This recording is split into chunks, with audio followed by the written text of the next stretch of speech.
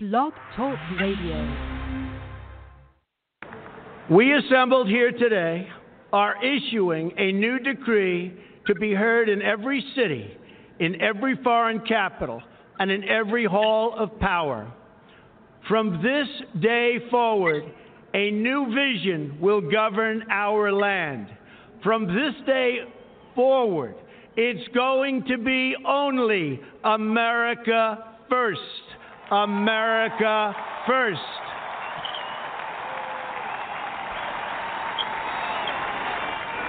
Every decision on trade, on taxes, on immigration, on foreign affairs will be made to benefit American workers and American families. We must protect our borders from the ravages of other countries making our products, stealing our companies, and destroying our jobs.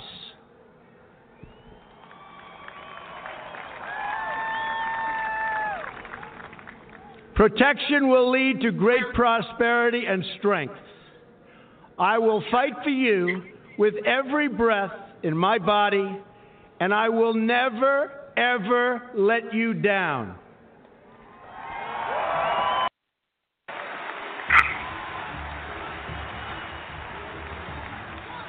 I am your voice.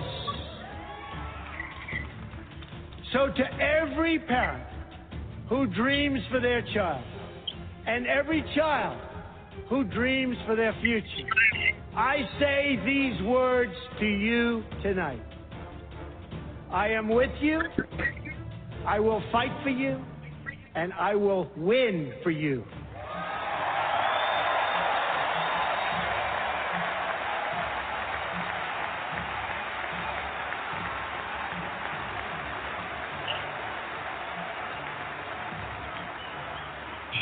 To all Americans tonight, in all of our cities and in all of our towns, I make this promise. We will make America strong again. We will make America proud again. We will make America safe again. And we will make America great again. God bless you and good night. I love you.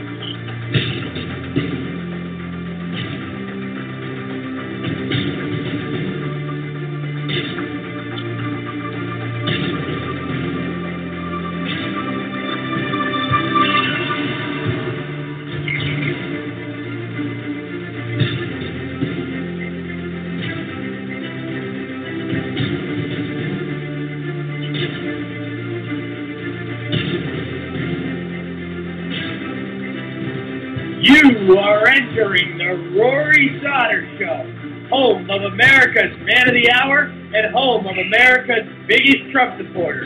Climb aboard and buckle up your seatbelt because this is a wild ride.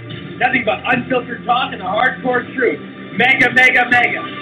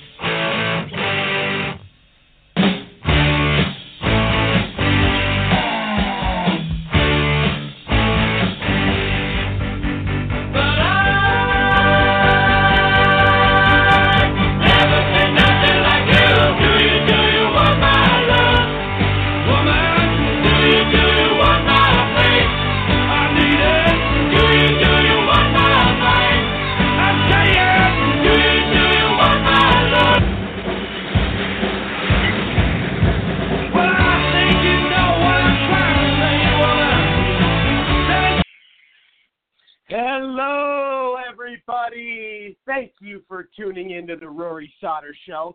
I'm your host, Rory Sauter. It's great to be with all of you. We have a huge show tonight. We have a YouTube star, spokesperson for Men's Rights Edmonton, and contributor to avoiceformen.com, Karen Strahan, calling in. Very excited. We also have political strategist, Islamic historian, best-selling author, and entrepreneur Dan Perkins will be calling in. Mike Zolo will be joining us momentarily, as always. Big show today, though. We have a lot going on. President Trump, to start, I want to play a quick clip. President Trump honored law enforcement today, and it was a very beautiful thing. He paid tribute to our fallen officers who have dedicated their service and their lives to our country, and we owe them everything with 100%. I mean, they're unbelievably brave people, I'll tell you. 1-5 clip. If we want to bring down violent crime, then we must stand up for our police. We must confront and condemn dangerous anti-police prejudice. Can you believe this prejudice with respect to our police? We're not going to let bad things happen to our police.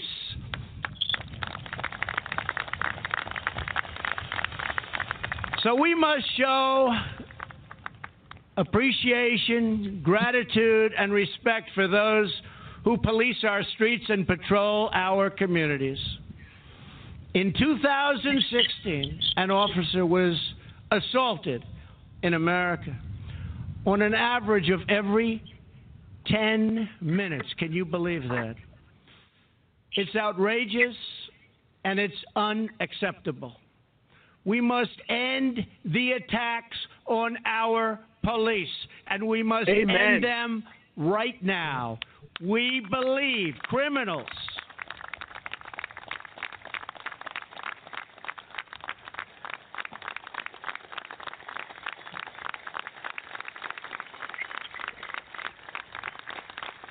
right.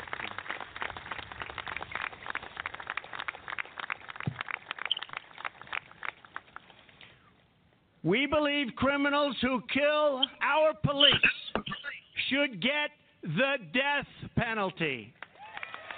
Bring it forth. Absolutely, 100%. Well said, Mr. President. Couldn't have said it perfectly said. Absolutely, the death penalty should be put forth for anyone that kills a police officer. I believe that my entire life. I've always respected law enforcement. I've always, they're the real heroes. I mean, what they do for all of us. And whenever I see them, I always thank them for their service as well. It's very important, and with the abuse of police officers in today's society, and people pointing police as the enemy and people pointing police as the bad guys, it's become a toxic society where these people disrespect our cops and disrespect law enforcement. But at the end of the day, who do these people call for help? It's always law enforcement. And law enforcement's there to protect us. And these people that want to criticize law enforcement and, give them, some words, you guys are major hypocrites because you guys would call the cops if anything dangerous would happen to you.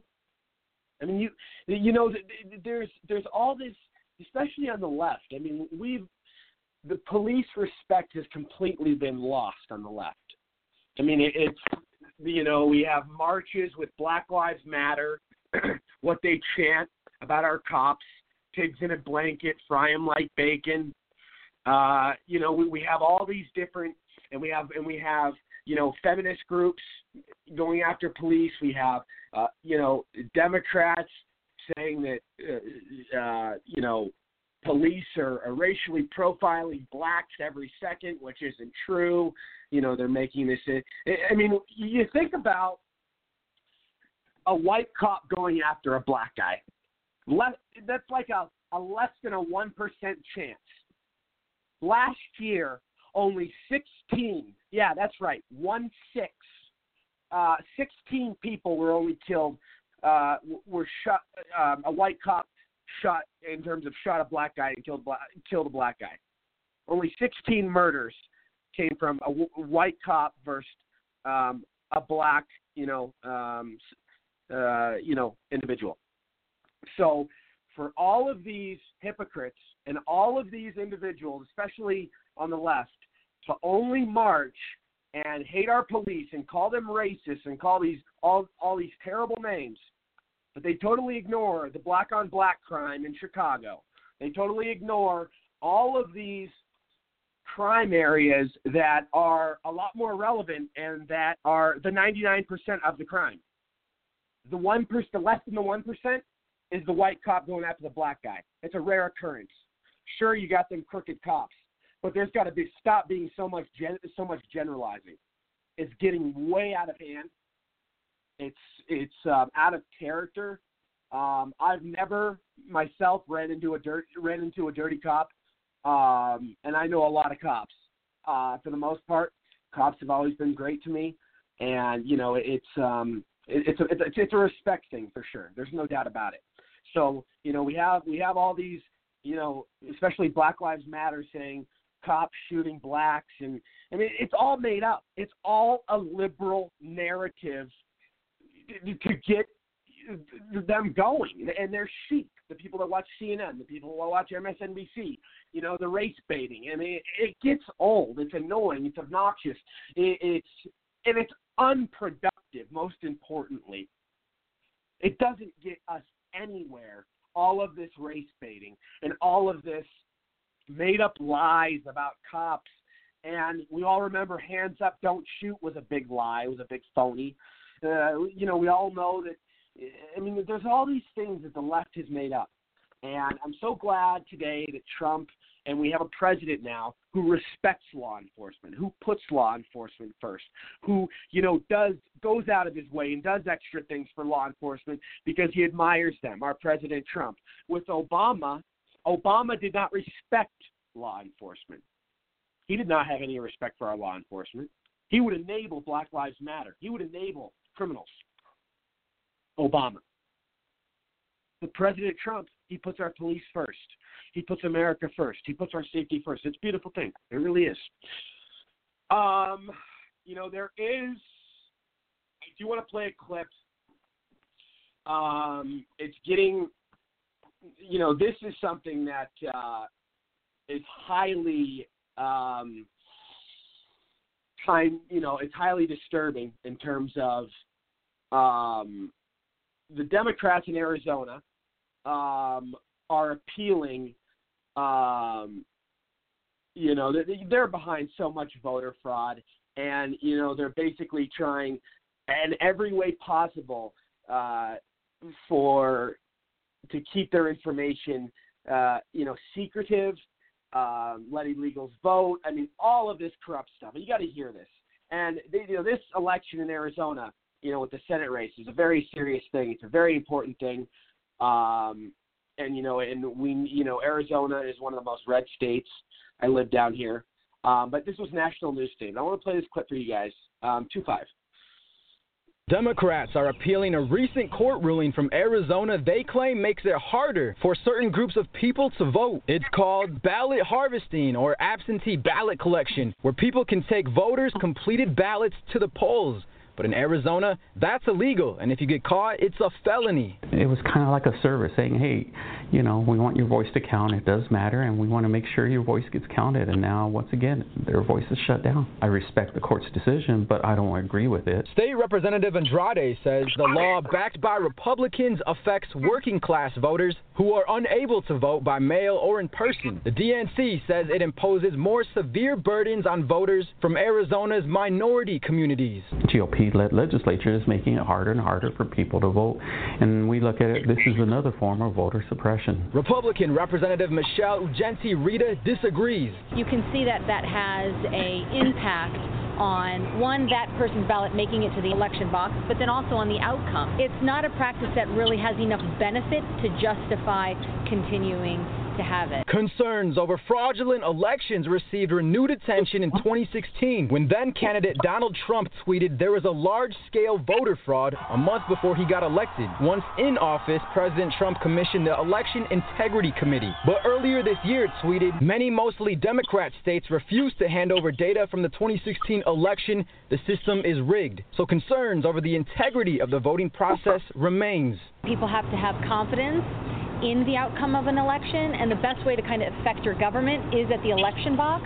So election integrity is something that we have to safeguard. There was not a case of voter fraud proven, but yet this proceeded through. The DNC has already appealed this law, and now it's in the hands of the Ninth Circuit Court of Appeals.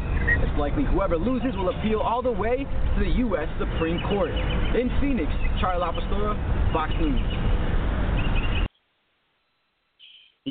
Mike Zolo, you're just joining us from New Jersey. How are you, my friend? What's up, brother? How are you? Good to have you on, buddy. My co-host, Mike Zolo, everybody. Always on. Always a pleasure. I'm sure you were hearing that clip. Basically, what that was is, as you know, Zolo, I live in Arizona, and the Democrats are trying to keep a lot of, they're trying to keep a lot of the voter records secretive, and there's a lot of illegals voting on the Democrat side, and it's been going on for a long time. And it's a very rigged system. I mean, it's very scary, especially with these special election midterms coming up. I mean, this is nothing to joke around about. And the Democrats are appealing it. It's because they know they're guilty. They know they have stuff to hide. They know that they're wrong. This has been going on for so long. We know this, the illegal voting. It goes on all over, but it's a big issue. Absolutely. Well, not only is it illegal aliens voting, which is probably the biggest problem, mass amounts of illegals vote. I wouldn't be able to give a number, but I can guarantee you I don't need an investigation to prove that illegal aliens absolutely vote in presidential, Senate, House, all those races. Every race that they can get a vote in, they vote. Believe me, illegal aliens are probably the number one illegal voting block. But after that, you have criminals, felons, which aren't supposed to vote. And then you just have liberals that try to vote twice, people using dead people's, names. And this all happens on the Democrat side. The Democrats will find one story where we're like one Republican out of like 1,000 Democrats voted for like Trump twice. That was like one story. It's all the Democrats, man. The Democrats won't release the voter rolls because it'll destroy them. It'll prove that Trump was right when he said that 3.5 million illegal aliens at least voted in the presidential election for Hillary Clinton. It's going on. I don't know why it's such a, hot topic. I mean, it's common sense. Illegal aliens drive in this country. They receive welfare. They go to public schools. They protest our president on our streets. But they're not going to – but don't worry, they won't vote. I mean, this is – oh, no. They'll do everything stupidity. But that. Yeah, I'm sure. I'm really sure. Right. You know what I mean? Yeah, this is a typical liberal talking point. Well, listen, hey, they do drive without a license. They do drive drunk. Hey, they don't speak much English. They don't really attempt to learn it. They commit crimes here and there. They receive welfare and food stamps and disability and Social Security, even some of them. But no, absolutely, they would never vote. No, of course not. This is liberal bullshit. Of course they vote. They vote in mass amounts, and it helps the Democrats. And once there's more than enough proof, we know it's happening, but once there's more than enough proof, it's over for the Democrats, because without the illegal vote, without the criminals, the felons voting, without liberals voting twice, Hillary Clinton not only would have lost like she did, but she would have lost the popular vote so big it would have been even more embarrassing. Oh, yeah. Oh, absolutely. 100%. We do have our special guest coming on, calling in right now. Give me 1 second.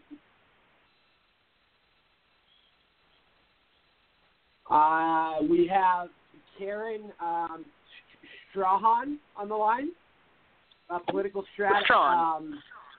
How do you pronounce it? Sorry. Just Strahan. The Scots always add extra letters, so.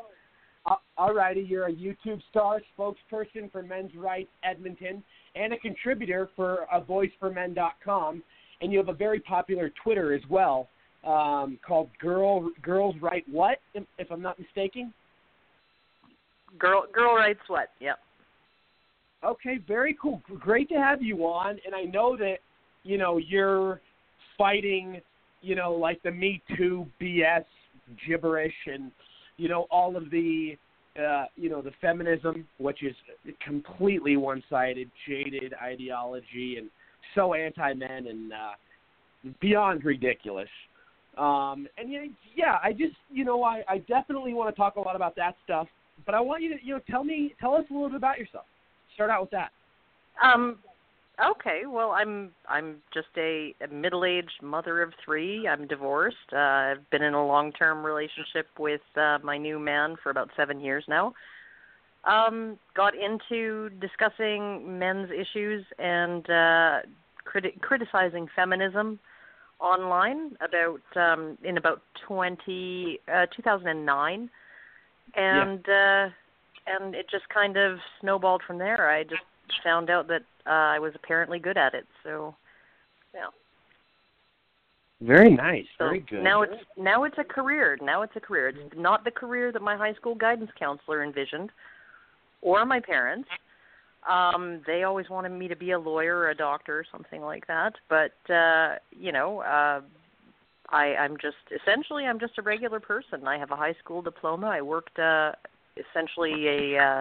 worked in the service industry for years, right? So,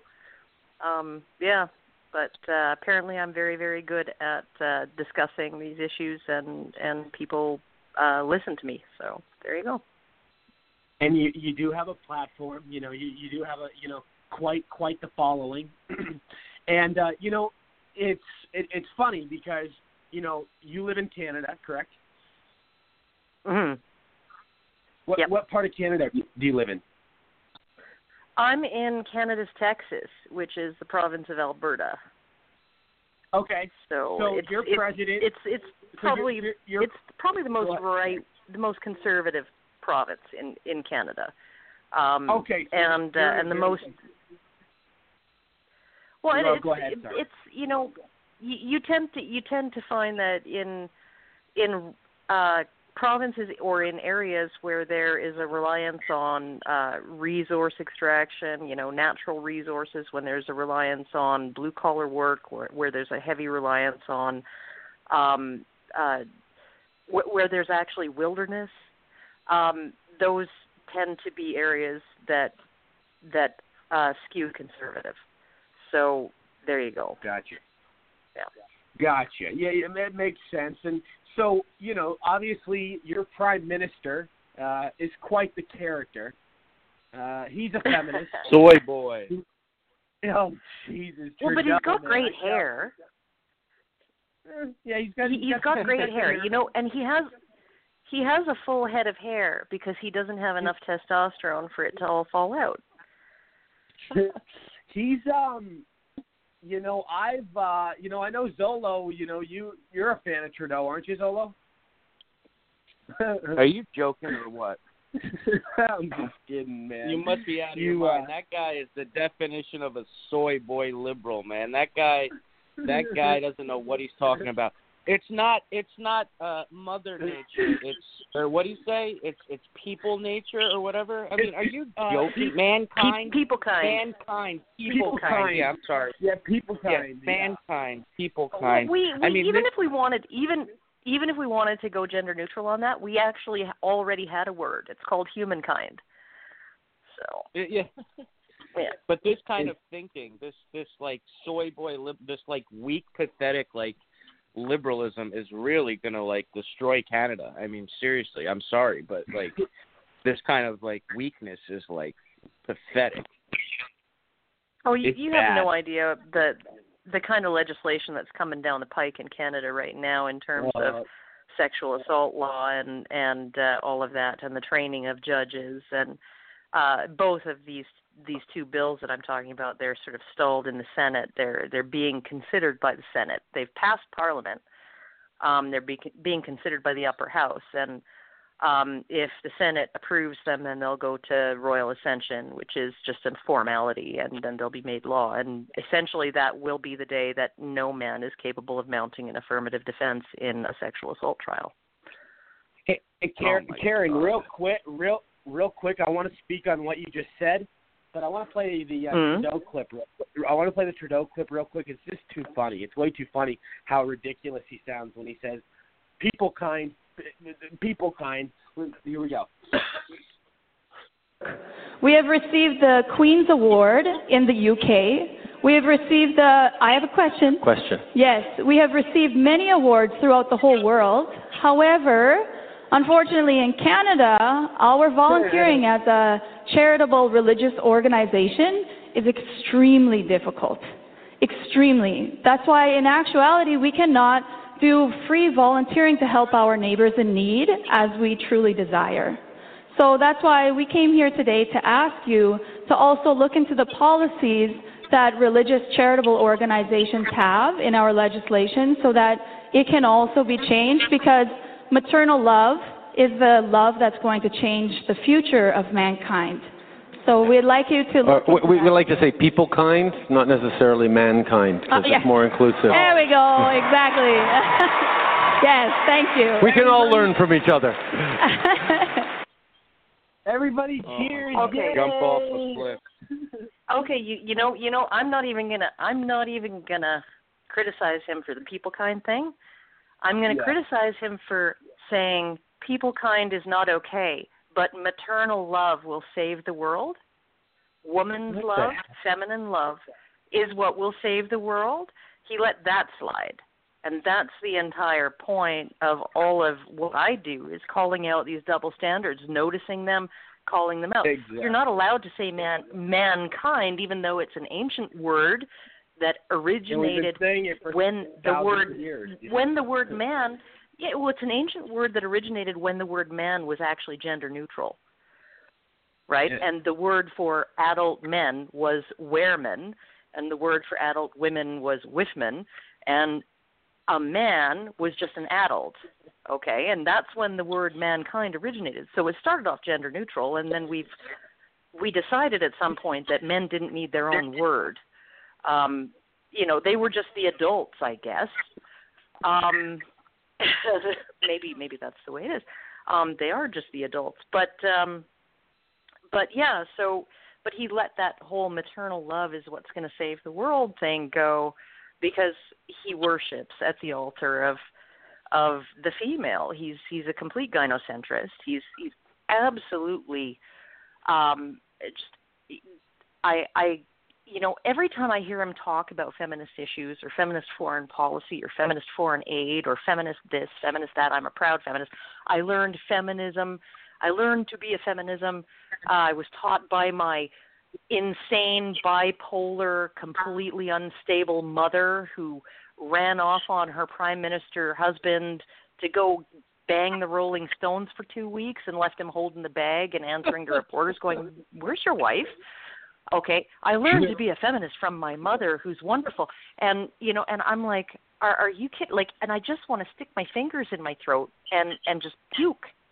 Like the amount of entitlement, the amount of the one-sided ideology and the jaded viewpoints, and it's an anti-men movement. It's basically, I'm a woman, treat me however I want. I can treat you as a man, however I can treat you however I want, but the men have to respect me. And it's all this form of, it's selfish. It's a. You forgot one thing. Yeah. Sorry? You forgot one thing. It's about Go ahead. They want to have as many abortions as possible, and they want to get paid the same as a man, even if they have kids and don't work as much as the man. Right, like they think, yeah. There were honestly some fights that, or some cases. One of them, I believe it was in Alberta or Saskatchewan, where there was a farm family, and the wife died in a farm accident, or in some kind of there was someone at fault for this that could be sued, and they were told that because she was just a wife, she was not the owner of the farm, she was just the farm owner's wife, she had no monetary value, so he couldn't sue because her monetary value, her earnings would be zero. And he fought in court, and actually, in adjusted dollars, the value of a farm wife as a contributor to the family business ended up being something like $90,000 a year in just labor and productivity and manufacture of goods and all of that stuff, right? So absolutely, I'm perfectly cool with that, right? That this woman was not paid because she was essentially an unpaid employee of her husband who was just given room and board and whatever she needed out of the money that came in, right? I understand that there are some issues with how we used to do things that needed to be changed or altered in some way or adjusted for or considered, right? But what we have now is we have, Jessica Valenti, who writes for The Guardian, she's a regular columnist there, saying, we should just pay women 20% more than men. People tell me it's illegal, but can't we do something about that? And I'm just blown away. You have this thing with they're complaining about the pink tax, which means that apparently when I go up to the checkout with my bottle of Head and Shoulders, they actually put a 13% tariff on it because I'm a woman. No, they don't, right? When women choose to buy more expensive items, which are often luxury items, the women who complain about the pink tax are also the same kind of women who will say, oh my goodness, that man put hand cream on his face. What kind of person does that? That's like, it's a guy who doesn't think he needs to spend an extra $20 to buy special cream for his face. That's what it is. If you want to do that, you're perfectly entitled to. Don't complain that you're being taxed because you're a woman. You're choosing to buy this stuff. You could just buy the men's stuff. You could buy hand cream and put it on your face. It's just this is women complaining about their own choices. It's women saying I shouldn't have to put up with myself, right, and the consequences of my own actions. That's all I see feminism as right now. Yeah, and here's my the whole take on it that a woman has it's the entitlement has gotten out of control in Canada, because I view what goes on in Canada and here in the United States. It's absolutely out of control. These women, think they can get abortions when they're months and months, pregnant, already pregnant. It's absolutely disgusting. I'm very pro-life. And, these women think they can be irresponsible and get an abortion whenever they feel like it, not even care about human life that is inside of them. It's all of these. And then, like you mentioned with the jobs, you make a very good point. Like, just because a woman's a woman, she thinks she should make the same as a man. You got to take into account all the different things that factor in and apply to what qualifies a person for a job. And it doesn't have to do with race, color, gender. It doesn't have to do. Certain people are qualified more than others, and in a lot of categories, women make more money than men. So, and you don't see feminists talking about that. You only see feminists whining and complaining about the very small percentage of like their whole movement is totally there's no merit. I mean, it's irrelevant. Well, when you look at the wage gap, right, and how it's presented, right, you know, women earn 78 cents on the dollar for the exact same work. There ought to be a law. Yeah, there was in 1963. It's called the Equal Pay Act. You know, if you're being paid less for no reason other than that you're a woman, sue your employer, complain to the Labor Relations Board, you know, take some action, complain to HR. I bet you HR would get right on that. You know, like, or quit your job and go work somewhere else. But what with the wage gap, one of the most hilarious things is, you know, if you take that raw 78 cents and you're even looking at, you know, a male lawyer and a female lawyer at the same law firm, you know, they're both associates, okay, with the same amount of everything is equal, okay. When you factor in how many more hours a week he works, the wage gap is cut in half compared to her. She's working 12 cents more per hour, you know, in terms of 12 cents more, 12% more. So, I mean, you're looking at these, you know, massive multivariate issues regarding the wage gap, and once you consider all of them, it goes to like something between there's 4 to 7% of the gap is as yet unexplained.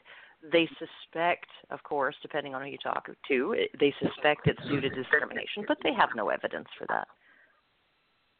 Well, at least in America, I don't know about Canada, but the feminists in America, they just can't comprehend the fact, pretty simple fact, that a lot of women have children, and, you know, when you have children, it comes with consequences. So maybe you want to go to your, you know, raise your children a little, you know, stay home a little more. Perhaps you want to go to their recitals, go on their field trips, you know, so in the end, you might not be as working as much as typically the guy would, you know, and then this is like a simple fact of life that these feminists, these liberal wackos, they just don't understand. Like, they can't comprehend it. You know what I mean? Well, and if you want to be one of those sort of career women and be the one who's sort of the primary breadwinner in the household, your career is prioritized, and maybe you don't have so many of those child care and domestic responsibilities. You're going to have to actually completely change what you're looking for in a partner. Because you can't, I mean, women tend to want to marry laterally and up the socioeconomic ladder. They want men with as much or more education, as much or more income, as much or more career prospects, as much or more social status than they have, right? Now, when you marry somebody like that, and these are deep primal instincts on the part of women that exist for a reason, but when you use those criteria when choosing a partner, and you choose a man who earns more money than you, he has a higher status career than you, he has more prospects, a better career, potential career trajectory than you, right? Well, who's going to be the one to have to stay home with the kids? It's the one with a lower income, you know, with the less, you know, less steep career trajectory, the one who's less able to capitalize on their human capital in the workforce and bring home the bacon. The one who's going to stay home is that person, and the one who's going to go out and work, and probably work more after a child is born to take up the slack, is going to be the man. So, you know, and you look at it, Thomas Sowell discovered in the 80s, for crying out loud, that never married women and never married men, right? If you look at men and women who have no children and were never married, women out-earn men. Yeah, they do. It's true, and you don't see feminists talking about that. No, they don't. I mean, like, there were some that used to. Right? There were some, you know, in the leadership of the National Organization of Women in the 60s and 70s. Who actually really did sort of think, you know, if women won't ever be equal in the workplace until men are equal in the home. And so we need to actually maybe promote shared parenting. We maybe need to promote equal custody after divorce and things like that, right? But their membership said absolutely no way. The entire grassroots membership, all their money was coming from these women buying memberships, and they weren't having it. And you bring up you bring up a good point when you mention about how it was different with the feminist movement in the 70s. It's just like how the Democrats haven't had a good Democrat since JFK, since the 70s. I mean, the left today is so radicalized, and it's not what the Democrat Party used to be. I mean, it's totally out of control. And it's just like feminism. Feminism is radicalization. I consider feminism a terrorist. It's no different than terrorism. I even have shirts that I've made that I've sold. Feminism is terrorism, and there's blood dripping down. But there's some it's scary stuff. And these women.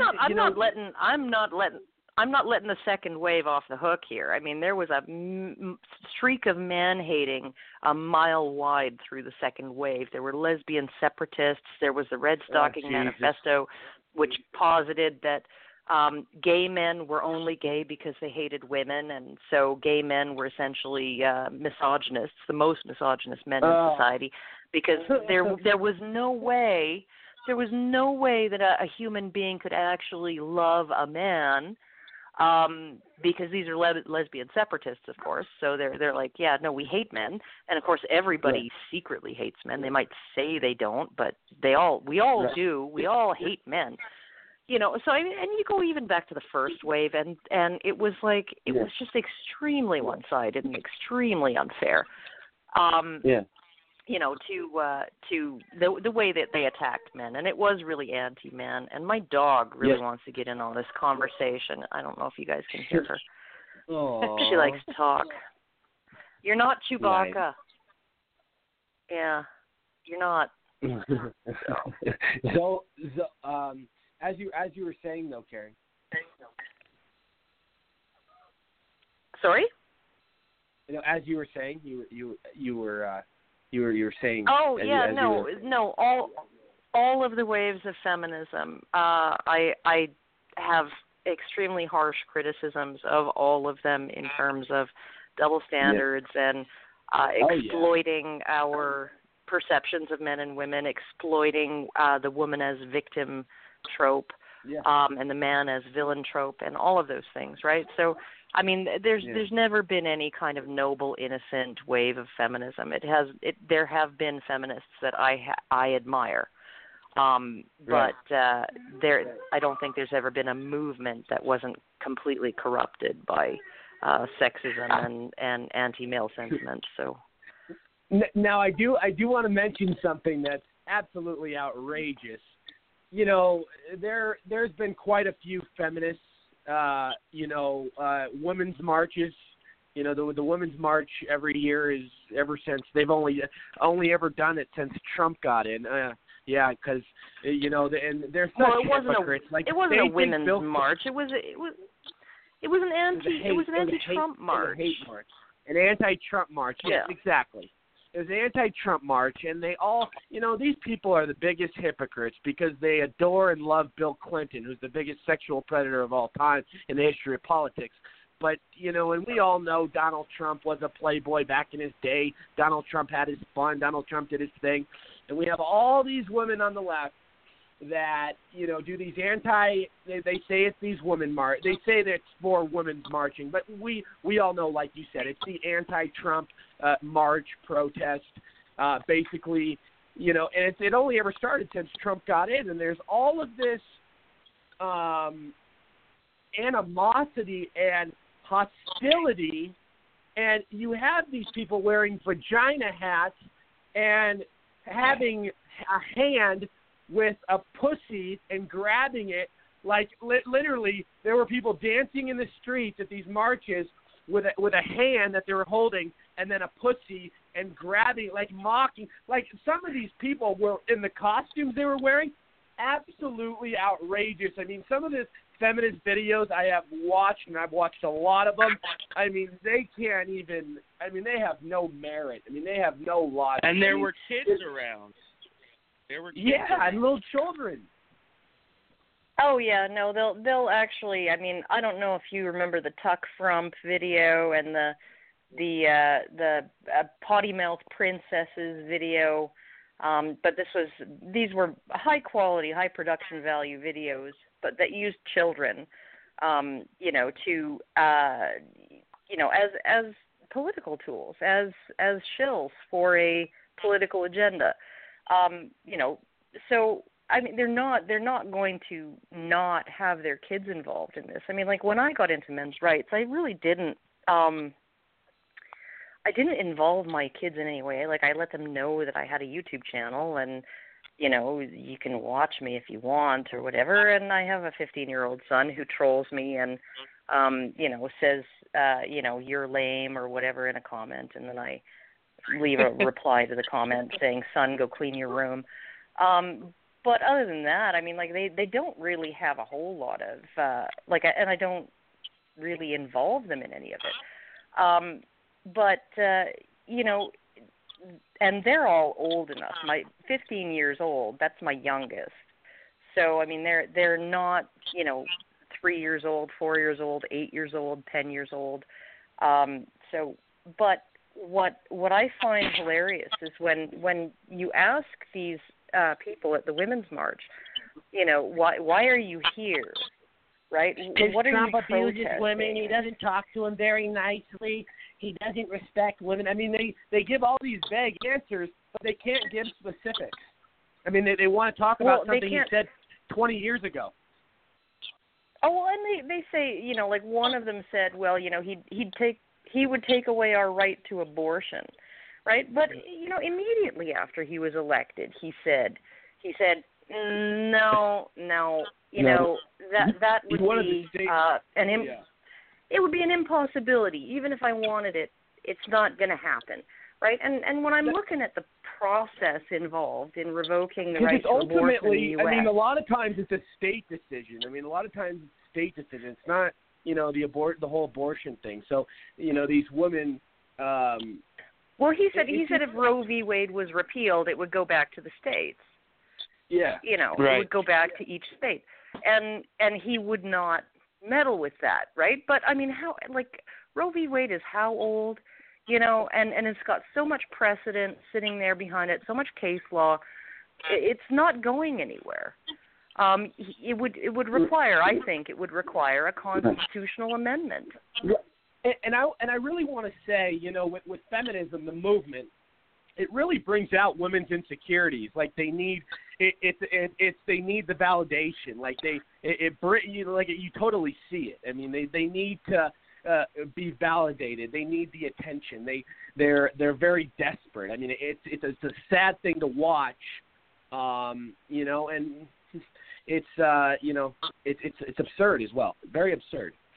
Well, I was talking to a woman today who's taking social work, and she said that she felt herself becoming indoctrinated, and it really changed her view of the world, and it made her unhappy. It made her feel insecure, afraid, unhappy. It can't be a very happy message to take out into the world that everybody's against you. You're never going to be able to succeed on an equal playing field because, the patriarchy's holding you down and the whole society wants to subordinate you and subjugate you, and there's a violent predator around every corner who's looking to rape you or abuse you in some way, right? Can't be a very happy message to take out into the world, right? And a friend of mine, she actually put it this way. I mean, imagine you have an elderly aunt. She's like 75 years old. She's still spry, right?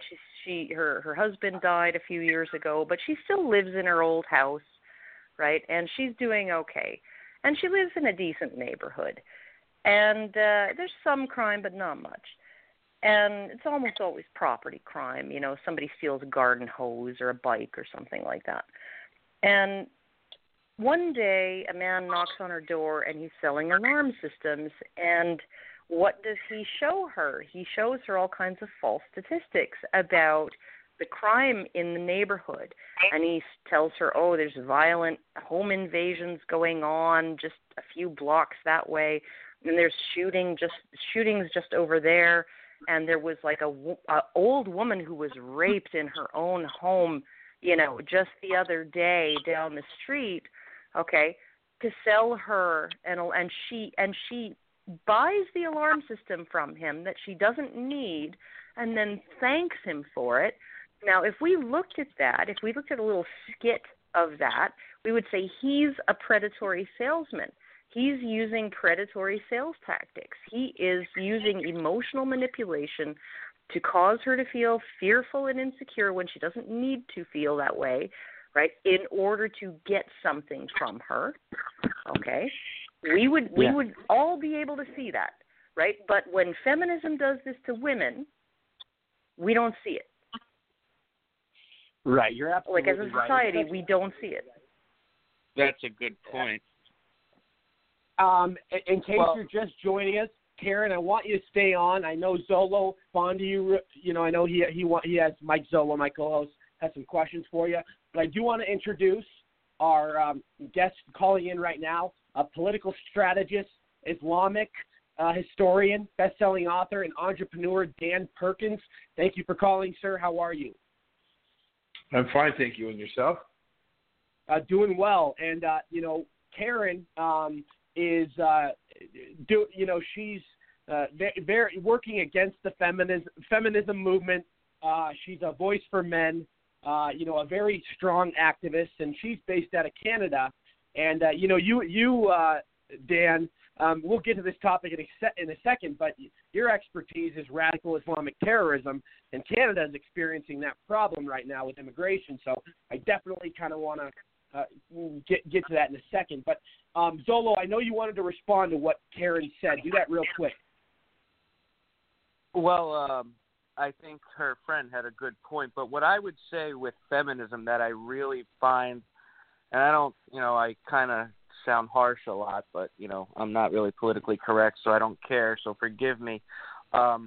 What I really can't stand with when I see, I remember seeing one of the women's marches in America, not in Canada, obviously, and these transgenders were like half naked, and there's like children around, and they're screaming, and it's just, it just seems like not only is it disgusting, but what they're wearing, it's like you can't even tell, obviously they were, I guess, guys trying to be girls or girls trying to be guys.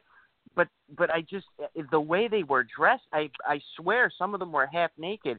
And for them to do that when children are around, running around, I think it's pretty evil. I think this whole feminist movement with the transgender issue, the obsession with abortion, the obsession with transgenderism, I think it's a real problem. And frankly, I find it quite disgusting. And I mean, to do that and act like that and wear that kind of stuff in front of, and I'm talking like just like half naked. I'm not even kidding with you.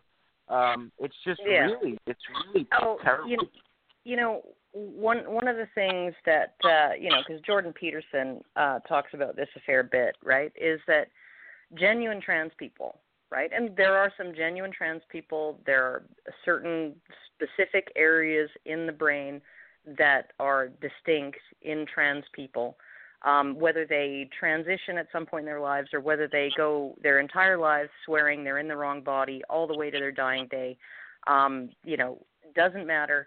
They have these specific areas in their brain that are a little bit different, right? So I'm perfectly okay with the fact that there is this 0.03% of people who are born with an anomaly in their brain, right, that leads them to feel like they're in the wrong body. I'm perfectly fine with that. I think, there are biological causes there, and okay, let's see how we can help these people figure things out. But over the last probably 10 years, there's been a huge trans-trender phenomenon where you actually have people who are not trans.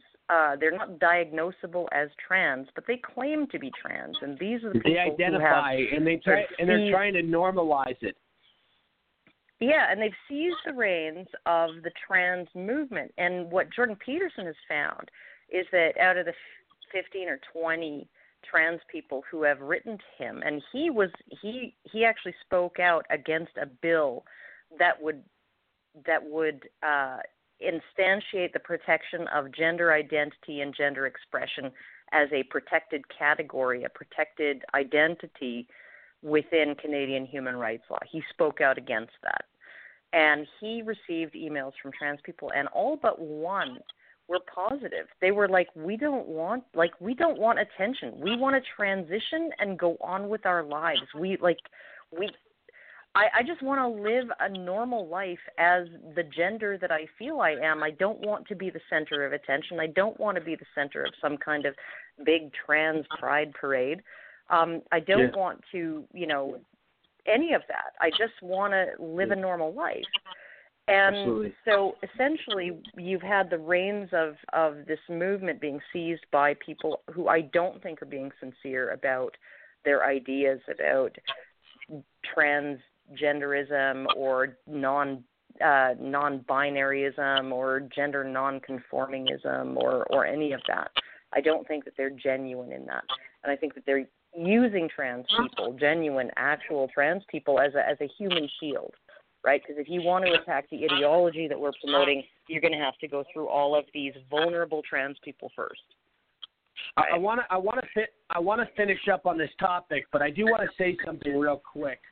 I do strongly believe that this whole transgender movement, especially in the United States, especially with the whole bathroom thing, this is just an entrance to, and it's already been happening, a pedophilia problem.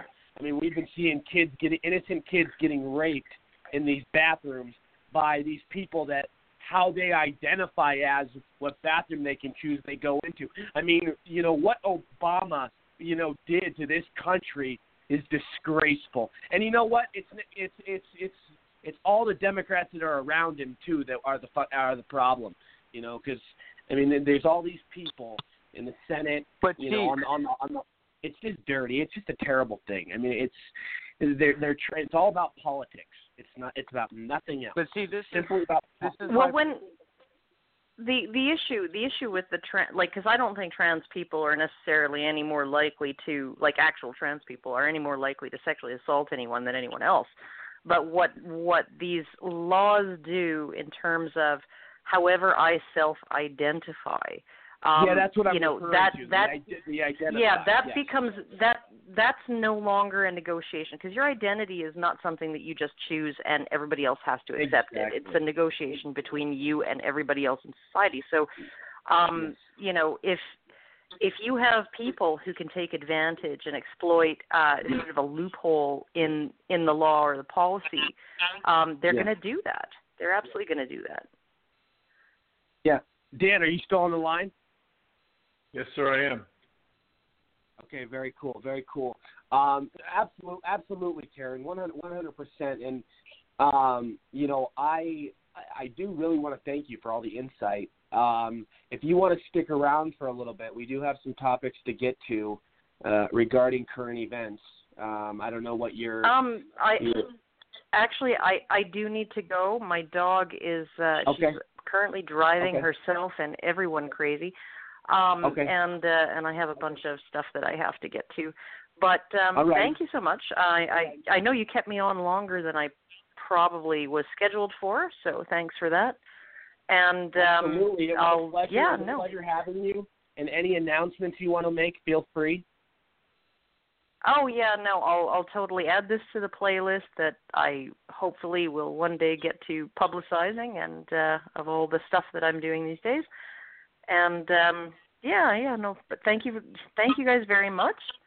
And I don't know, if you want me on again, just hit me up. We will definitely have you back. Thank you for your insight, and have a great night. Take care. You too. Bye. Jan Perkins, pleasure to have you, man. I want to talk to you about a lot Thank of you. stuff. Okay. We have obviously going on today. I want to get to real quick. North Korea is the short little fat kid in North Korea. He's dicking around with us. Now he's threatening to cancel the summit meeting between him and President Trump. I want to play this quick clip, and then I want to get your thoughts, and I want to get into a big discussion about this. South Korea's news agency saying North Korea has canceled its talks with South Korea planned for tomorrow due to joint military drills with the United States, and the North is threatening to cancel its summit with President Trump next month. Retired four-star General Jack Keane, chairman of the Institute for the Study of War and a Fox News senior strategic analyst, joins me now. That literally happened 48 seconds ago, sir, so I'm sorry we didn't have a lot of time to talk about it beforehand, but of course you're always prepared to talk about anything. Is this to be expected leading up to a big summit like this where you have two countries that have been much at odds for so many decades trying to figure out a way to come together, that there's going to be a little bit of back and forth and threats to cancel talks over things like these drills? Yeah, certainly. As negotiating leverage is what's taking place here. But I will say this. It's the first negative aspect of Kim Jong-un's efforts going all the way back to participating in the South Korean Olympics, because one thing after another has all been positive, moving towards a fundamental shift in strategic policy and heading towards denuclearization. Likely this is what I said it is. They're negotiating over leverage and things they want to have on the table. I do believe behind the scenes, Dana, right now our diplomats are getting some insight as to where North Korea is really heading. They just can't put the two leaders in the room without a lot of preparation and without understanding what the positions are.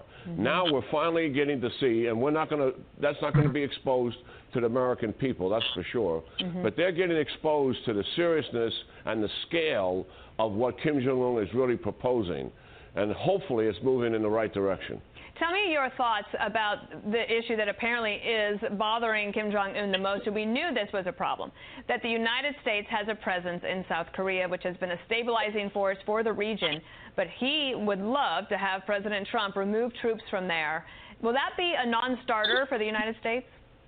Oh, yeah, absolutely. We're not going to do that, and they know that, and he's taken that off the table as a condition for negotiations, which it has always been in the past. But look, if there really is denuclearization, if the two armies do pull away from each other on the DMZ and they return to normal activity, and they have two of the largest armies in the world, the North Korean Army and the South Korean Army, I could see years later and they're actually there's an armistice and a peace treaty signed by the four participating countries, China, the United States, North Korea, and South Korea. All this would take a considerable amount of time. Right. And at some point, we would reduce our forces. But we're not going to do it now as a part of this negotiation. That's not going to take place. Wow. Well said by Mr. Keane. Dan, I want to get your thoughts. I mean, we've seen Kim Jong-un, kind of play tricky at times. He's been a good boy lately. He's been, playing right with Trump, being fair. And now we see him making these threats, which,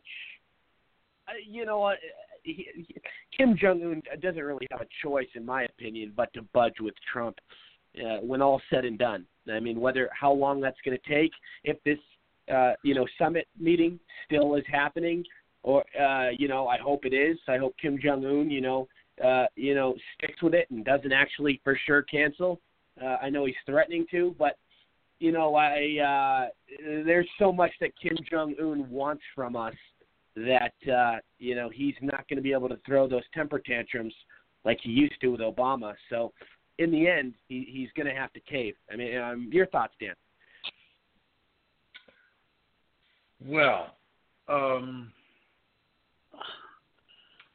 I have debated, as I've been listening to Jack Keane, I've been debating as to whether or not to tell you, because it would be the first time I've mentioned it ever on the air on any program. So you get it first. Okay, tell us. the principal reason why Mr. Kim decided he needed to negotiate, there was two reasons.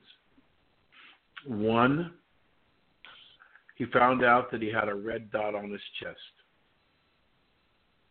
You know what that means? He was a target. Yes. So American special operations. You're talking about Kim Jong-un being a target. Yes. Okay. And the second that's thing number is, one. Keep going. Yep. Number two, when Secretary Pompeo went to visit him, yep, he took and gave him a gift, a laser scope.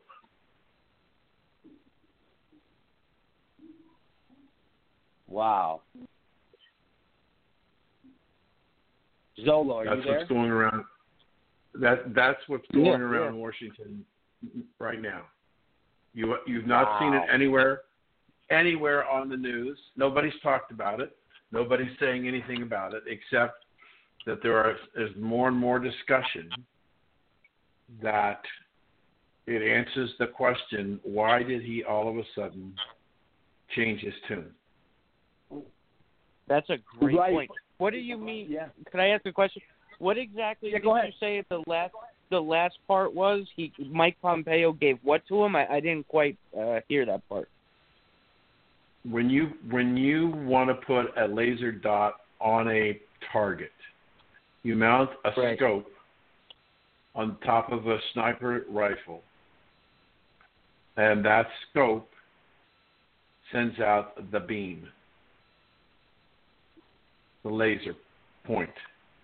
So the story is, can't substantiate it, I'm just telling you what I'm hearing, is that when Pompeo went to see him on Easter, he brought him a gift of a sniper rifle laser point.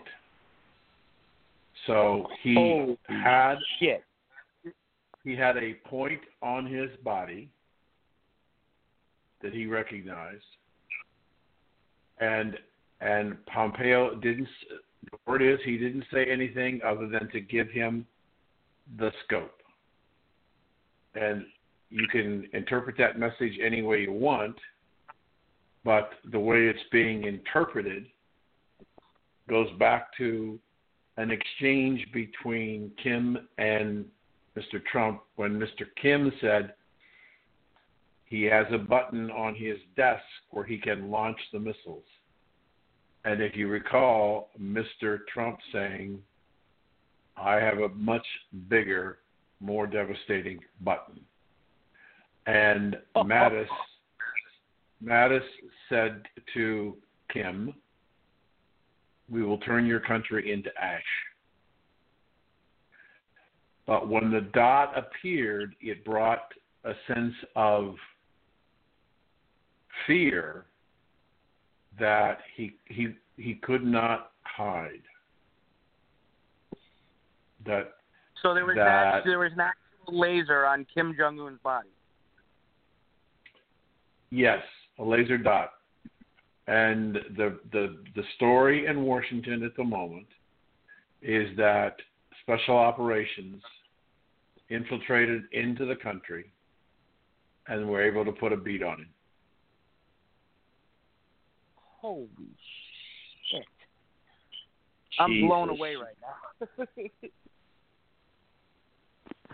It makes sense. Wow. It makes sense because all of a sudden, think about it. I mean, obviously Trump is unpredictable and strong, and that has a part of it, obviously. But I mean, Kim Jong-un just totally did a 180. You know what I mean? Yeah. Overnight. And I think that, like I said, I all I can tell you is what I'm hearing. I can't in any way, shape, or form verify it. I've heard it from more than one source, but I can't say that it's true. I can't say that it's not true. All I can say is it's being talked about. Hey, Dan, we Um, just had one of our co-hosts from New York, Gianni, join us. Can you please say that Hi, one how more are you? time? And in case any of our audience, is just tuning in, call-in number is 213-943-3828. Dan, I want you to say that one more time for Gianni and anybody that didn't listen. Why Kim Jong-un all of a sudden you think caved and what's going around? Right. I said to the gentleman, I can't substantiate this. I can only tell you what I'm hearing. That and you're with inside DC sources. Yes, but I'm telling you that they have told me. In fact, today I was told by a contact that that is what they're hearing. But I've heard it nowhere else, and I can't testify that it's true, but I can't testify that it's untrue. What I was told today was that the reason why Mr. Kim made his all of a sudden change is that he realized where he was outside, where he thought he was safe, a red dot appeared on his body, and the red dot is from a sniper rifle. I was also told he means he was a target. Crap. I was also told that when the director of the CIA at the time visited him on Easter, he brought him a gift that he said nothing about other than presenting to him, which was a scope for a sniper rifle. I have to reiterate that it's what I'm hearing. I can't tell you that it's true, and don't report it as being true. It's just a story going around Washington. I don't know that it's true. I don't know that it's not true. But now, I said earlier, when Mr. Kim and Mr. Trump got into a confrontation over buttons, meaning launch buttons. Kim said he had a launch button on his desk, and Mr. Trump said, I have a bigger and more powerful button. And Mattis said, Secretary of Defense, to Mr. Kim, and that is public record. We will turn if you launch, we will turn your country into a pile of ashes. That's paraphrasing, but that's what Mattis said. That wasn't since Easter. That was said some time ago when he was launching missiles and doing things. So there is a question: why did he all of a sudden? Why did he announce, for example? Why did he announce a few days ago that he set a specific day where he was supposedly his government was reporting in the press, and I'm sure you saw this, a specific day, I believe it was the 23rd of May, where he was going to destroy a testing facility and all the interlocking tunnels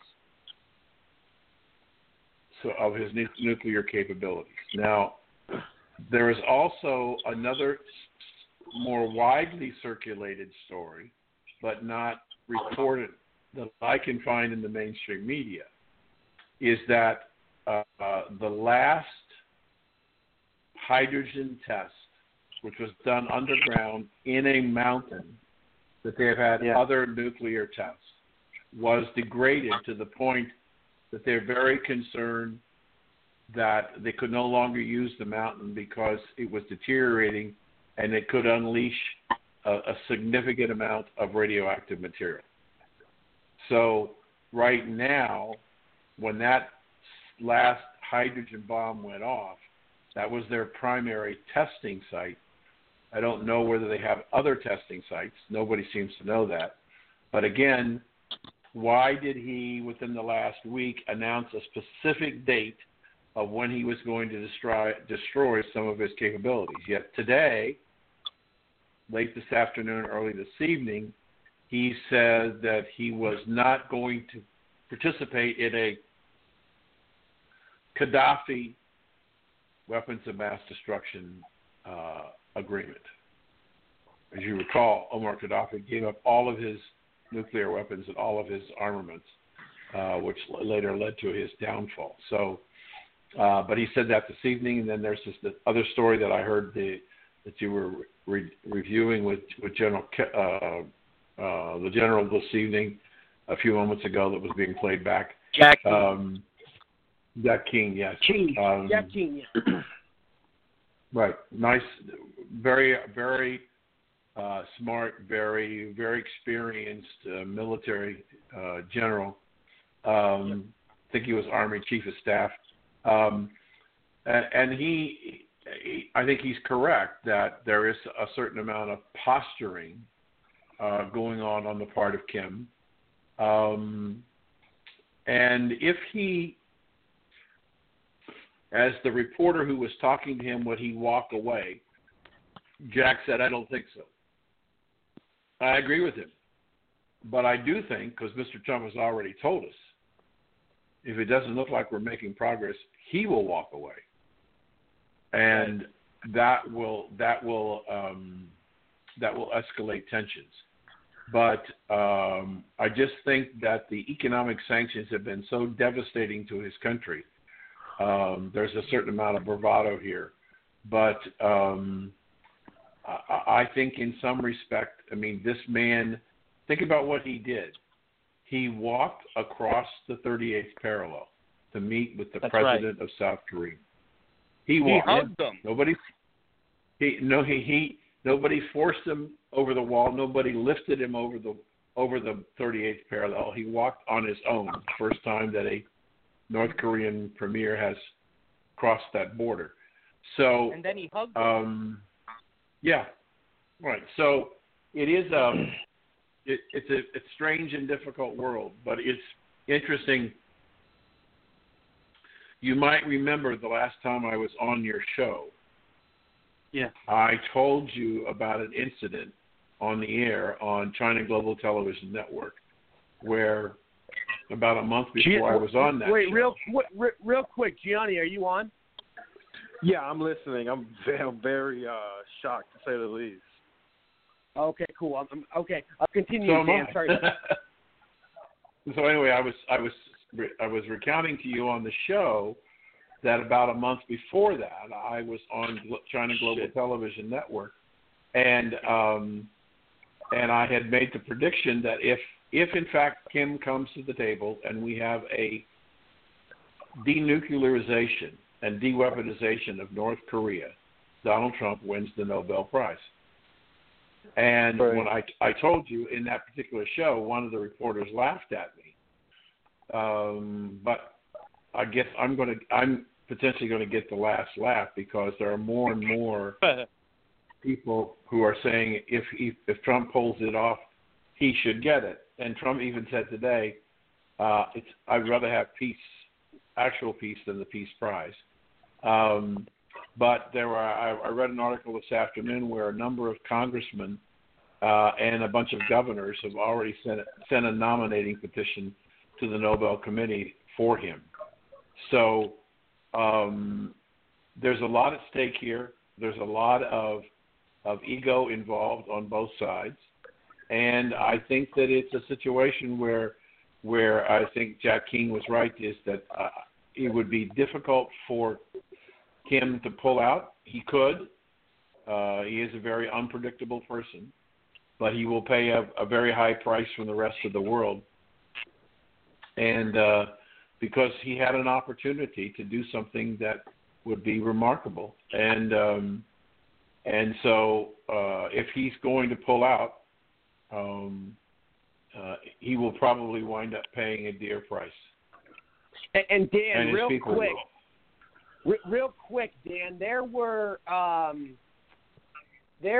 images that appeared today on social media, and it was a breaking news story that it shows North Korea dismantling some of their nuclear test site. How do you respond to that? Well, that's what I was saying to you earlier, that he announced, I think over the weekend, a specific date. I think it was May the 23rd, where he specifically said they were going to start to dismantle their nuclear capabilities. This is in advance of the summit. So he's already announced and has set a specific date, and they even showed in some of the pictures that I saw today the facility, which was supposedly the major testing facility for him. And what I read, the report said that the connecting tunnels that were used to transport various pieces of equipment would also be destroyed. But ultimately,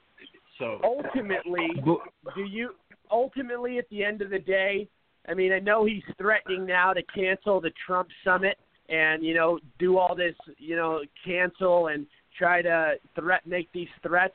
But don't you agree he's not going to cancel? He'll meet Trump. They'll do the summit. He'll work it out with South Korea.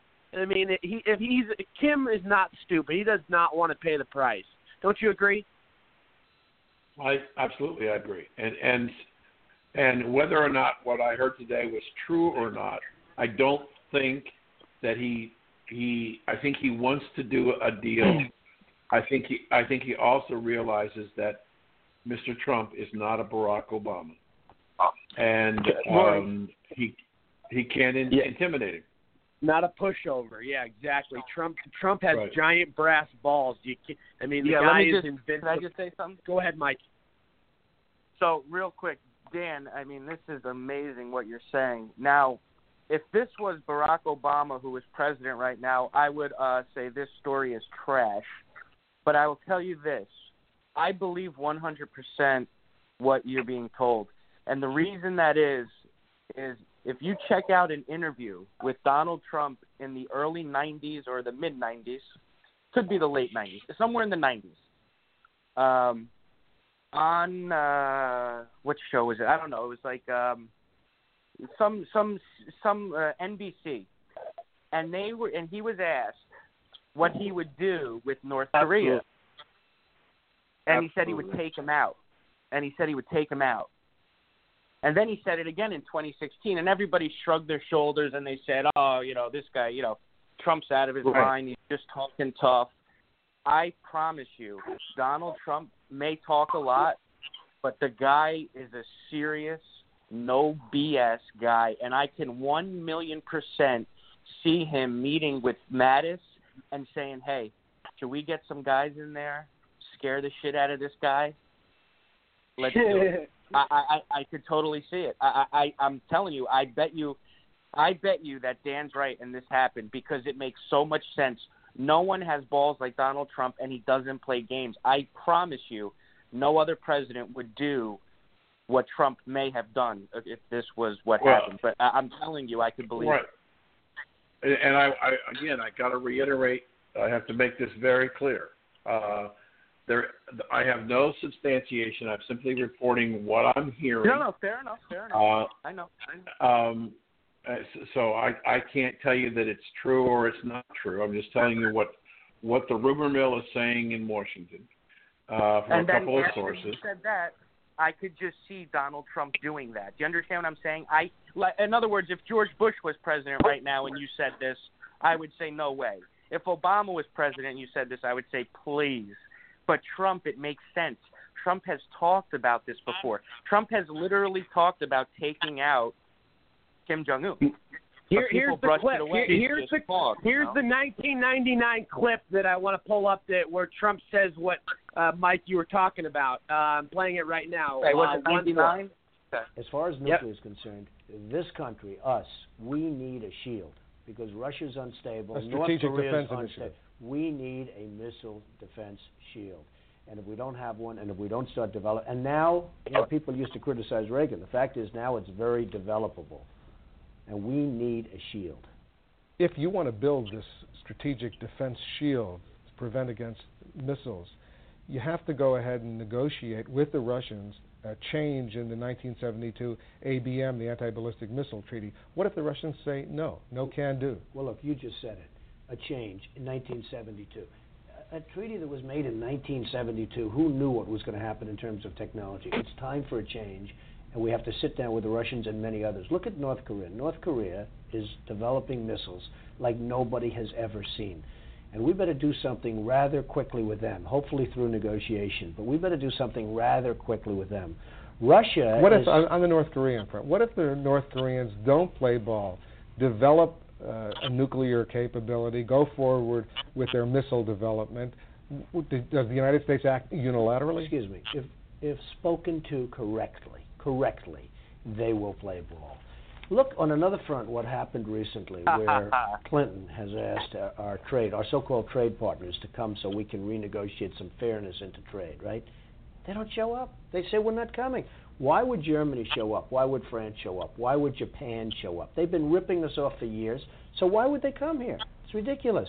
So it shows the lack of respect for the United States where he asks for a meeting, a summit, and nobody shows. Pretty sad, Wolf. But is there something the United States should be thinking about doing as far as North Korea's potential nuclear development? Absolutely. They should be thinking about it, and frankly... Like what? Give me an example. I'll say this. You go in, you start negotiating, and if you don't stop them from doing it, you will have to take rather drastic actions, because if you don't take them now, you're going to be in awfully big trouble in 5 years from now when they have more missiles than we do. We're a bunch of saps. There's no question that North Korea is developing missiles. We give them nuclear power plants. We give them tremendous aid because we thought we could bribe them into stop development. Well, they're developing. So much so that South Korea is now developing their own missile systems in order to protect. And I'm really not sure I can blame them. But North Korea is totally out of control. And would you rather have a very, very serious chat with them now? And if necessary, you might have to do something fairly drastic. Or would you rather have to go after them in 5 years when they have more nuclear warheads and missiles than we do? When you say something fairly drastic, that sounds like you're suggesting a potential Israeli-like unilateral strike against the Osirak reactor in Iraq in the 80s. You can never rule it out. What Israel did was fantastic, and you can never rule it out. And you know what? If you ruled it out, you couldn't talk to them. Why would they? The only thing they're afraid of is exactly what you just said. That's what they're afraid of. That's what they're concerned with. You'll most likely, with that attitude, be able to make a deal. But if you can't, you have to react. And let me tell you something. Don't react in 5 years, because if you react in 5 years, nothing's going to be left. You don't have to worry about your Social Security system anymore. You know, you see how smart he talks, man? I'm sorry? I was saying, do you see how smooth he talks? He goes, you make them listen or there'll be a drastic price to pay. What do you think he's talking about? You know what I mean?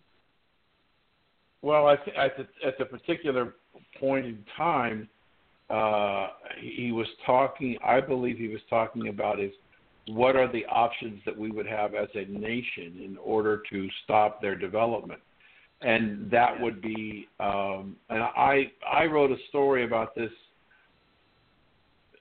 8 months ago, about the option is first a blockade, second you use B-2 bombers and fighters and Tomahawk missiles, and in a matter of a relatively short period of time, you eliminate his entire offensive capability, and the only thing you leave standing is the nuclear power plants. You take out his silos, his missiles, the B-2s, because they have the ability to redirect missiles that are in flight, would be better than the B-1s.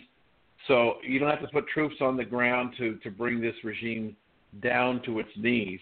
That technology is there today, and we have the fleet necessary to do that. But I don't think the reason why there may operative word may, I'm saying it again, may be some credibility to this story is that Kim now believes that Mr. Trump could be very serious. Right. I'll tell you, if Obama was president, Kim Jong-un wouldn't be feeling this way that he is today. I can promise everybody that. Yeah, you're absolutely correct. Yeah, it's like I did a bunch of interviews last week over the the opening of the embassy in Israel.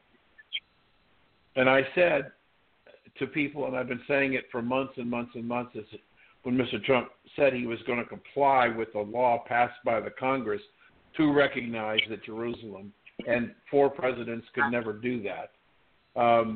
But the point here is that he told the world up front he was going to move the embassy to Jerusalem. He told everybody up front he was going to do that, and then he went ahead and did it. The difference here that Donald Trump was hired by the American people to be an agent of change. That's what he's doing. He's an agent of change.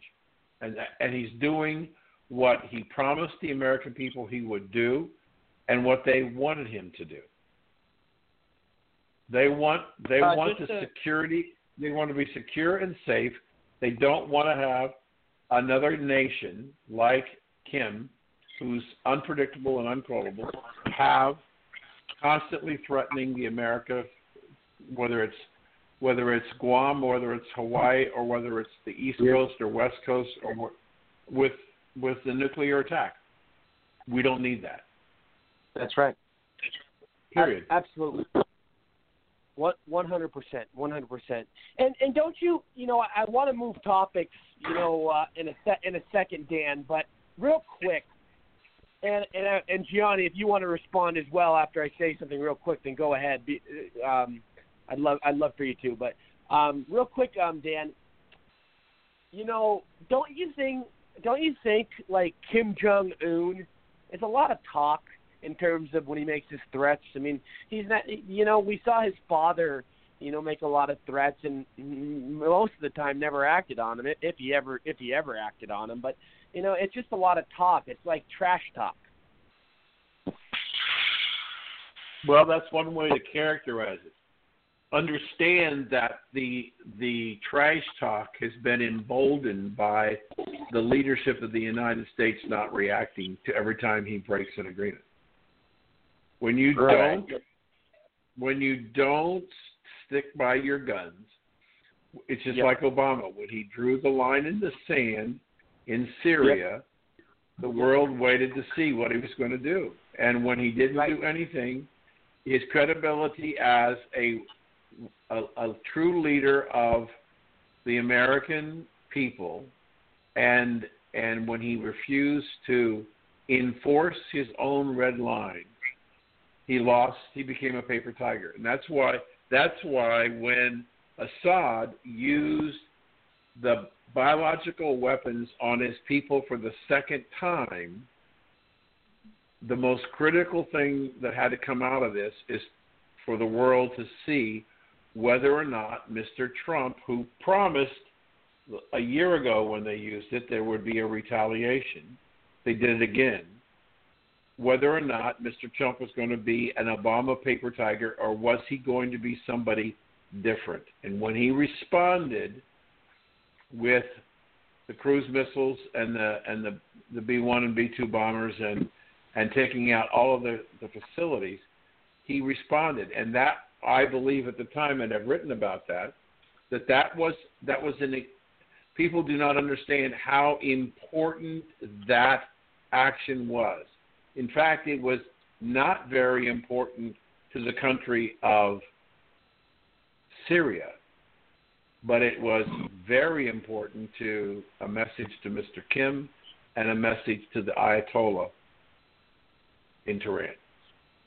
Yeah, very, very well said. If anybody wants to respond, Gianni or Mike, but I want to move topics fairly quickly.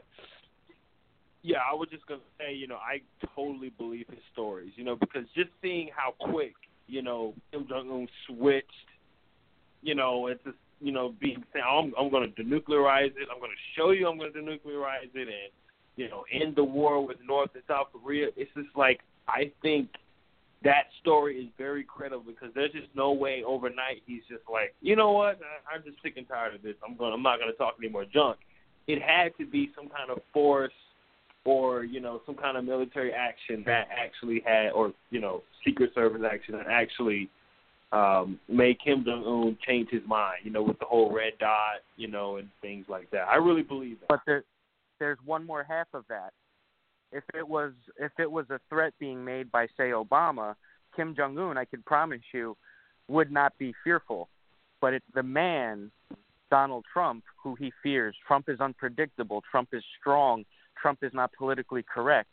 Trump sends out tweets calling him fat, saying he has a bigger button on his desk. So it's not an empty threat, is what I'm saying. If it was an empty threat, I could promise you, Kim Jong-un would not be acting as swiftly, as just such a dramatic change, because it's Trump. He fears Trump, and Trump is not bullshitting. I could just see it. I could see it. Again, I know the story's not, 100%, verified and all that, and I get that. But it just fits with Donald Trump. This is not an empty suit. Trump does not play games. Exactly. Agreed. I believe the bomb in Syria, was part of that warning to Kim Jong-un. It was kind of like a message. Like, hey, I'm not joking around. If you mess with us, we will mess with you back. We're not Obama. That was the point that I was trying to make. Is that the bombing in Syria wasn't so much about the bombing in Syria as the fact that President Trump was sending a clear message to Kim and to Iran: don't mess with us. Period. Right. Shot heard around the world. And I want to move on. Very well said, though, guys. Very well said. That was a great discussion. I just want to say a few things. There were reports today in the Democratic primaries around the nation, a very poor turnout, not a lot of enthusiasm for Democrats. It's very low, which is good. I also want to announce, let me see here. Okay, I really want to talk about with you, Dan, and I'm going to play this quick clip. Gaza and the Palestinians and them invading, trying to invade Israel and trying to intrude on something that's not theirs, Palestine. But I want to play this clip real quick, and then I want to get into this because this is a very hot topic right now. More violence along the Israel-Gaza border, sparking an emergency UN meeting after more than 50 people were killed in clashes. That's right, but the violence not enough to overshadow the new U.S. Embassy opening in Jerusalem, and that's where we find David Lee Miller with more on the historic event. Hi, David. Good morning, Jillian. It was a day of mixed emotion. Israelis celebrated the relocation of the embassy from Tel Aviv to Jerusalem. Outraged Palestinians held mass demonstrations in protest. Monday's death toll in Gaza was the highest since a clash with Israel in 2014. 58 Palestinians were killed, among them an 8-month-old baby who died of inhalation from tear gas. More than 2,700 Palestinians were wounded. Many of the demonstrators tried to breach the border fence with Israel.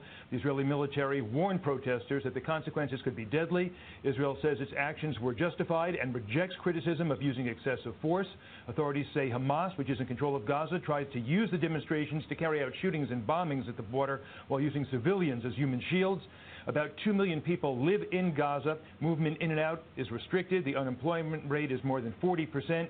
Aid workers say conditions there are deteriorating.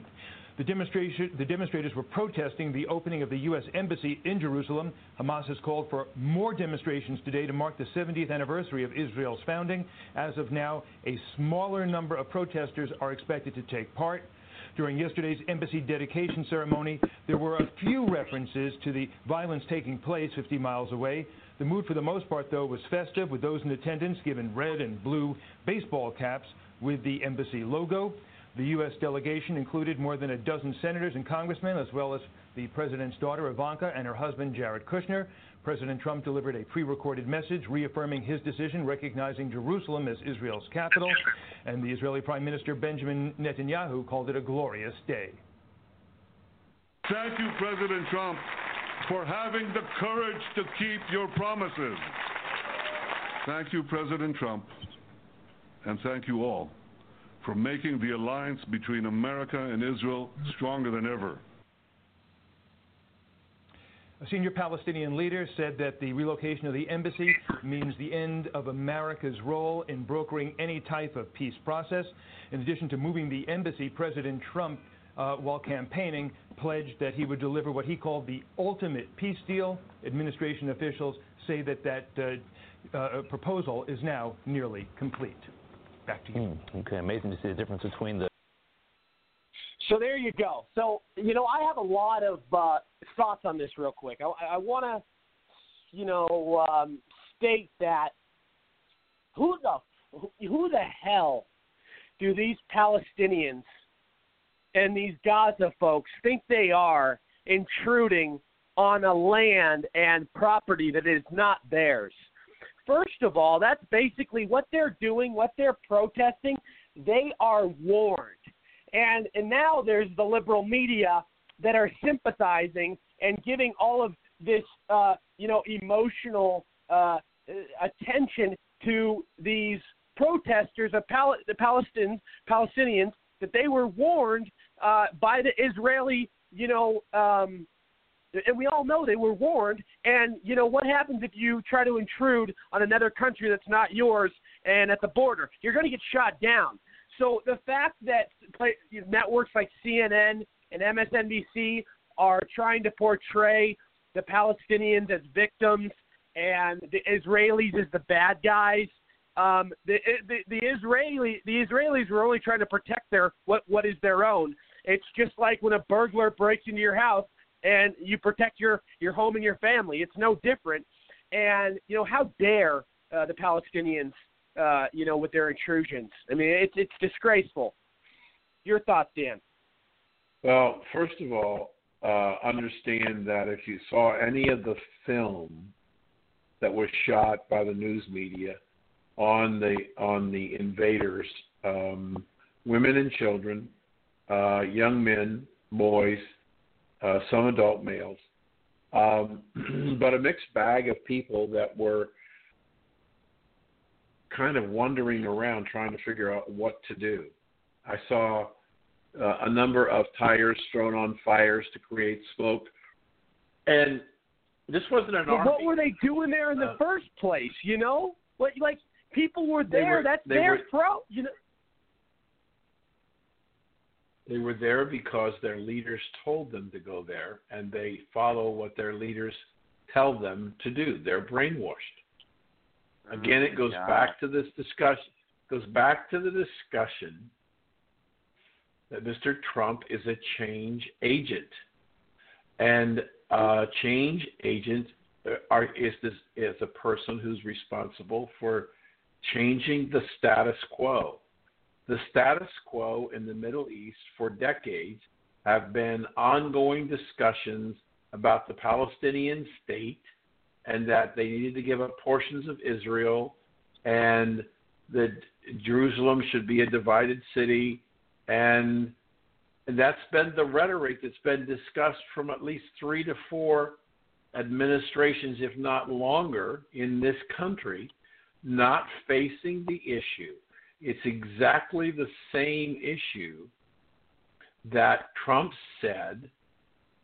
The way we have been working or trying to work with North Korea is that we continually have kicked the can down the road as opposed to accepting the responsibility and make the decisions, the hard decisions, and implement those decisions. And what Trump is doing, he's saying, look, this situation is going nowhere, and to continue the status quo of all of this rhetoric that's not doing anything is not solving any problems. So let's change things up. Let's take a new direction, a new policy. I mean, I've said in many, many interviews, Jerusalem was the capital of the Jewish people 1,000 years before Christ. 1,000 years before Christ walked on this earth.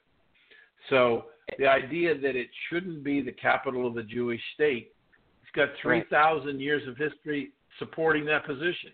But we're dealing with a politically correct world where the left wants to favor the Palestinians and the Iranians and the North Koreans and the Chinese, and they used to want to favor the Russians. They don't do that anymore. But they may go back to that.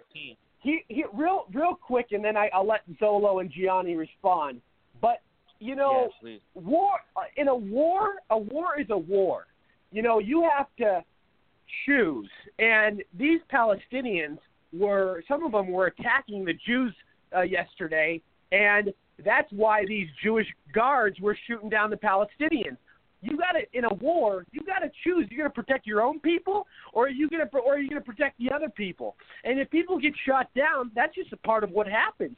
I mean, that's combat, because if you violate what Israeli guards and law officials in Israel put forth, you're going to have to deal with the natural consequences.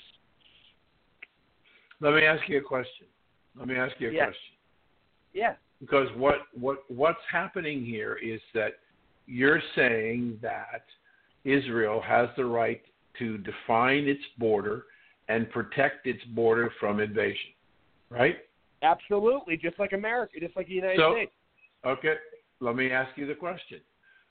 Do we have the right, if we have troops on the border and we are going to have hundreds, if not thousands, of illegals coming towards us, and they want to cross the border, do we have the right to use deadly force to drive them away? No, that's different. These people were attacking the Jews, and they were being hostile and violent. A lot of them were. And if we see that on the Mexican border, them being violent, you're goddamn right those Mexicans will be shot in the head. You're goddamn right. If they're being violent and hostile and being aggressive, take them out. Mm-hmm. Okay. I just wanted to ask the question. I mean, you're going to risk your life? I'm asking the question because I wanted to see if we changed the situation that America's border is being attacked. Would we physically being attacked? Would we be justified in firing on them to repel them? I think we should. Absolutely. And at this point, we got to stop caring what the media says and what the media thinks and how the media reacts and how these politicians in D.C. react. Trump is going to do what's right. Don't worry what everybody else around him is telling him and all that stuff. You know what I mean? I agree. Like every other past president has. But I said this on the show yesterday, and obviously Dan knows this, but people on the left, they seem to not understand, especially the leftist media.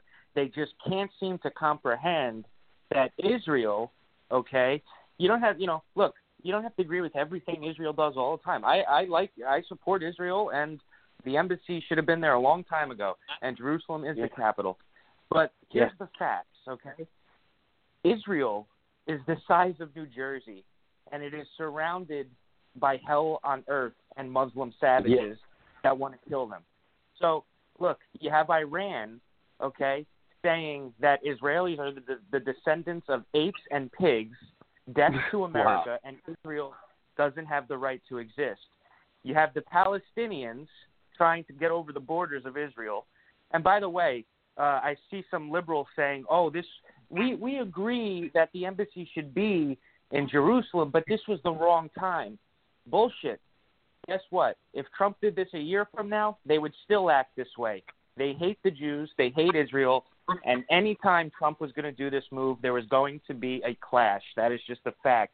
But this notion that Israel is this big, bad, yes, they are sided with us, the United States, the most powerful military in the world. But this notion that they're these big bullies is absurd. They are surrounded by literally Muslim savages, Hamas, Hezbollah, Iran that wants them off the earth. And let's face it, Muslims don't like Jews. They don't. I'm not saying all Muslims, but many Muslims don't. So I'm just trying to get the point out to the left that they need to understand that the Palestinians aren't the victims here. Israel is. Israel is the size of the state of New Jersey, and they are surrounded by literally hell on earth. So I think people need to really think about that before they start siding with all these people, not recognizing the size, of Israel. I think you have to add one other factor in there, is that the religion. There are parts of the Muslim religion that specifically prohibit true Muslims from assimilating with Christians and Jews. Right. And it's been that way from the beginning of the religion. It's not something new. Point. It's just part of what they believe and the way they act and the way they think, and that's the way they've been brought up for centuries. By the way. Real quick, Rory, just 1 second.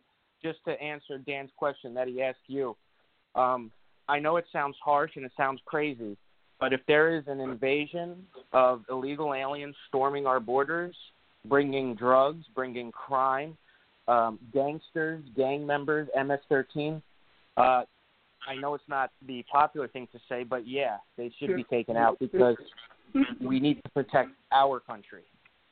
That's our priority. Agreed. So I just wanted to put that out. No, he agreed with me. I think Dan agreed. Didn't you, Dan? Yeah. Yes. Absolutely. Oh no, absolutely. I know. He does. Yeah, we have the right to defend our border.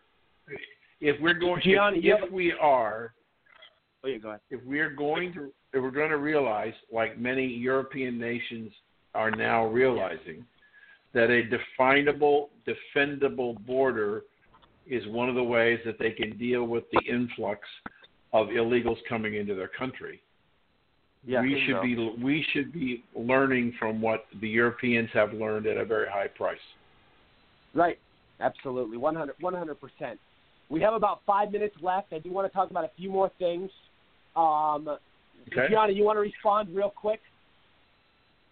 Yeah, I was going to say two things. Number one, this really exposes the whole Trump white supremacy and Charlottesville thing, because he wouldn't make this move if he hated Jews. Number two, I like Ronald Reagan's quote, peace is not the absence of conflict, it is the ability to handle conflict by peaceful means. So I believe that even though we're going to have war regardless of, what move we make, but I believe it's going to achieve peace in the final process, actually. Okay. Very well said. Very well said.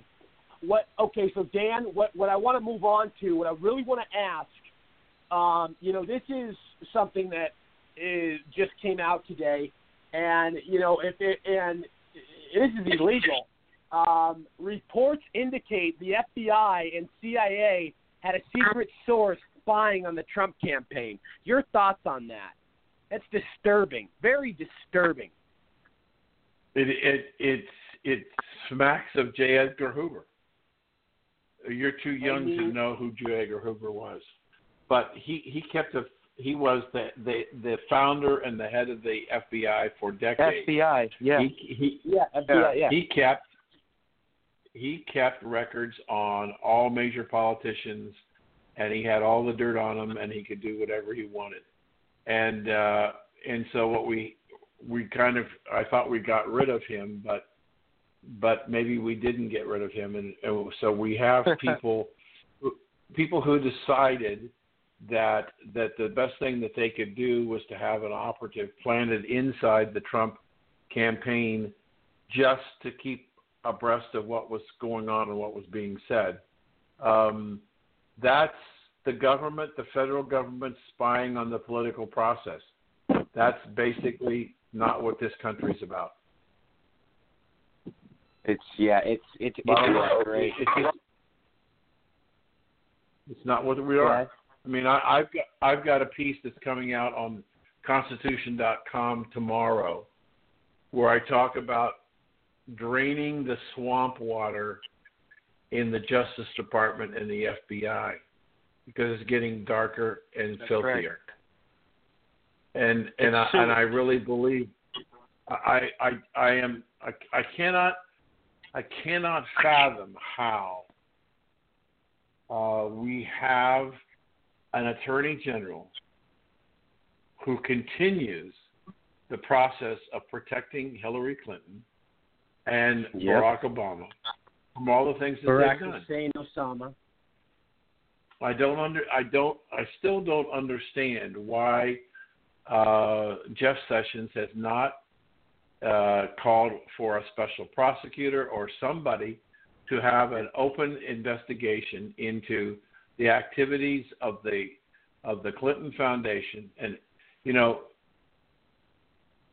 there's an issue that a real simple fundamental issue that all of your audience can understand. Yeah, the we have Congress thousands of the people. United. We have thousands of people listening. So please. So we have a case where the Congress of the United States sent a subpoena to Hillary Clinton for 33,000 emails, which she erased after she got the subpoena. Yep. That's a felony. That's a felony. If anybody else did what she did, they'd be in prison for the rest of their life. Right. And James Comey rewrote, and a lot of people don't know this. Yes. In order to exonerate her, he wrote and used a word that is not in the statutes. He decided that he would interpret, and that's the word, interpret we have the a minute and a half intent. left.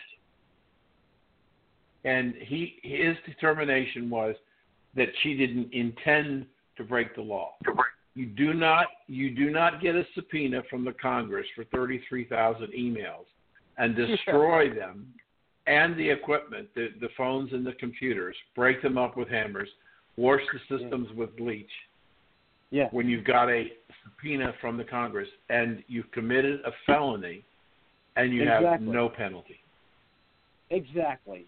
And we have 50 seconds, but real quick, this whole spying thing, it all goes back to the FBI. Hillary Clinton's involved with all of this. Robert Mueller, Comey. It's just that they're all in bed together. Mm-hmm. You're right. I did a piece recently. In what you are seeing in the FBI, and specifically in the Assistant Attorney General Rod Rosenstein. You are seeing the personification of the Washington elite who are above the law. Yep. Well said. We're out of time, but I really want you, Dan, to come back on. We'll have you back on next week. We want to have a lot more discussions with you. I want to thank you, Dan, for coming on. We really appreciate it. Anything you want to announce? Go ahead. No, it's I don't know whether I told you that my books have been banned by Facebook. Real quick. Facebook has banned the sale of my books, advertising for all of my books, and we can talk about that next week. Perfect. Yeah, we know all your books. Dan Perkins, you can look him up on social media. Mike Zolo, you have him on social media. And Gianni Rodriguez-Perez on Facebook, everybody. Thanks, God bro. bless all of you guys. I'll talk to you later. I want to thank everybody for tuning in to the Rory Sauter Show. We will be back with you tomorrow night. God bless everyone. Take care. Cheers, everybody. Oh, and please visit my website, thedonaldjtrumpstore.com, for all your amazing, unique, quality and creative apparel, as well as visit makingchristianitygreatagain.com for all your religious-oriented President Trump apparel. And visit Rory Sauter TV as well, so you can check out all my stuff. Have a blessed night, everybody. Thanks for tuning in. I'm Rory Sauter. Cheers.